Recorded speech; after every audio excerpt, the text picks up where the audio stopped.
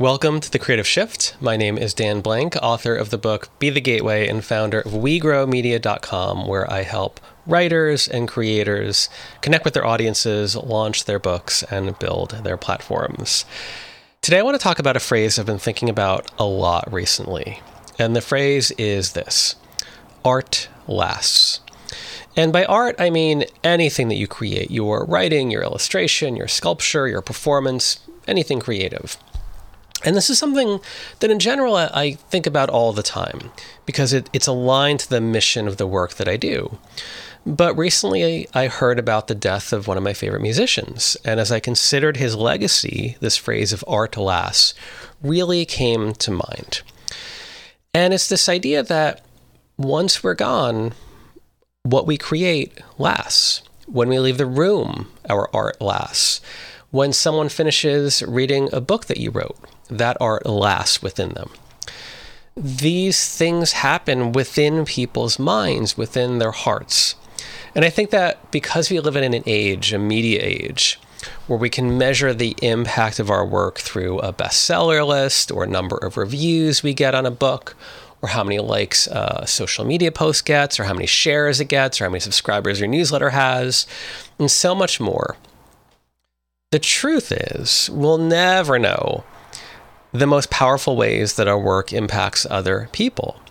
So often it happens really quietly inside someone, and months or years after that, they've actually experienced your creative work. So this could be someone remembering one line from your book 7 years after reading it. And in a specific moment, that line inspires them. And maybe it gives them the hope that they needed at that time. And you'll never know how your creative work might lead to small but meaningful decisions in other people's lives, actions they take, or a gateway that you open up for them through your words. I've heard plenty of authors try to undercut the importance of their work. And it's not because they feel like an imposter, but they'll say things they'll say things like, "Oh, I just write to help people escape. There's no deeper meaning in this. They're going to read my book, be entertained, and that's that." They sort of eschew this concept of inspiring or educating or helping their readers in any way more than a few moments of entertainment. But I find that not just nonfiction, but memoir and fiction and poetry and everything else can really inspire people in deep ways. And the stories that you create or the characters you create can help people in ways so much deeper than we often expect. And one way I often think about this is like there are not so many people walking around that have like a Superman tattoo on them just because they saw a Superman movie or they read a Superman comic and said, "Oh, that was fun. I'm going to, put a tattoo on me for the rest of my life." And it's not the surface level stuff. It's not like they read the comic and said, "Oh, it'd be so cool to fly. I'm going to get a tattoo of that guy." The character, even though it is entertaining, even though the goal of a specific comic or movie might be to entertain people for an hour or two, that character resonates with people who get the tattoo because it reminds them to strive for something better, or to care for others, or to do the right thing. That character creates possibility in the people that it touches. What you create can have that same outcome, even if it's not your first intention. So that musician who I mentioned passed away. His name was George Winston. He was a pianist who composed these beautiful solo piano arrangements. And it's funny because if a couple weeks ago, if you asked me to give you a top 10 list of my favorite musicians, I don't think I would have remembered to put his name on the list. But on his passing, I am reminded of the thousands and thousands of hours I've spent listening to his music. I checked out his website after I heard of his passing, and there's a tour dates section, and it said touring postponed. I thought that was a very hopeful way of describing it because his music lives on. He always called his style of music folk piano, which I thought was just such a great way to describe it. And to me, his music is stark and powerful and beautiful. His songs played at my wedding.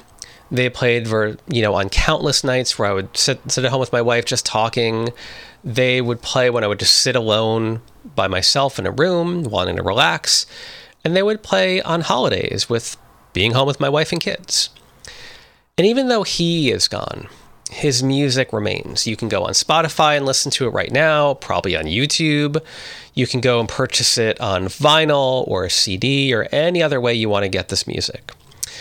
I'm a member of a Facebook fan group for one of the labels that released his work, Windham Hill, of whom I'm a huge fan of. And throughout the last week or two, other fans of George's work have been sharing photos of their collection, their pile of CDs or pile of records that they have for him. And I went back and looked at some of my own. And it's interesting to think about the impact of his music, just as you can think about the impact of your creative work.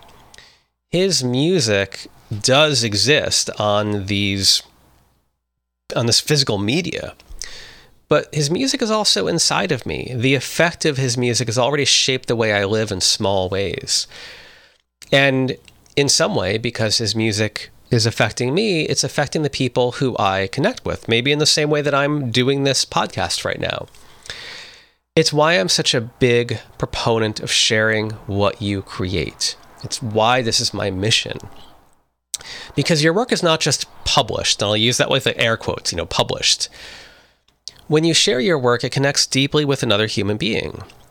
And in a way, you become an advocate for your work when you share. I looked it up. George has played more than 1,000 concerts in his lifetime. He did what I have to imagine to be at least hundreds of interviews. He has met with countless numbers of fans. He maintained a social media presence. And in their way, each of these things was a part of how he shared his work and how it spread. I looked up some interviews with him this week, and there were a couple of quotes that really, really stuck out to me. He said this: "The audience thinks that they are attending a performance because of me. I think I'm attending a performance because of them. The only thing that is real to me about music is the player and the listener. As long as there is one person, I will play." And boy, did that really take me back and really resonate with me. Because so often when we think of the music, we think of the asset, we think of the media, we think of the thing that we can say, well, how many plays does George's album have on Spotify? Was there an uptick in sales of his vinyl records after the news of his passing? How many mentions did he get on Twitter and Instagram after his passing? We think of the thing, the recording, the object. But to George, it was all about the human connection. It was about he's showing up because listeners are showing up, and listeners are showing up because he is showing up. And the music is just the thing that ties those people together. Again, if you've ever heard anything I've ever written or heard, you've probably heard me use this phrase, human-centered marketing. And the way he describes his view of the concert aligns so much with my view of this idea of how we share. It's not just to promote and publicity and do marketing, put on your marketing hat. It is about the way that art and writing and creative work connects people internally and with each other. And so many of the ways that what you create can't be quantified in terms of the measure of their impact. Not as sales or downloads or reviews or subscriptions or media hits or follows or likes. Because when you create and when you share what you create, your work comes alive in those that it touches. And sometimes it might change them in tiny, imperceptible ways. But I think it's there if you think about it. That's what I've been doing for myself in the last week or two as I've thought about George passing and how his music has impacted me. And it has made me appreciate more than ever everyone who creates. So if you're out there writing or creating art of any sort, thank you for creating. And thank you for sharing what you create. As always, if you have any feedback or want to connect with me, you can do so at dan@wegrowmedia.com. You can find me in my newsletter at at wegrowmedia.com, or just head over straight to Substack. It's danblank.substack.com.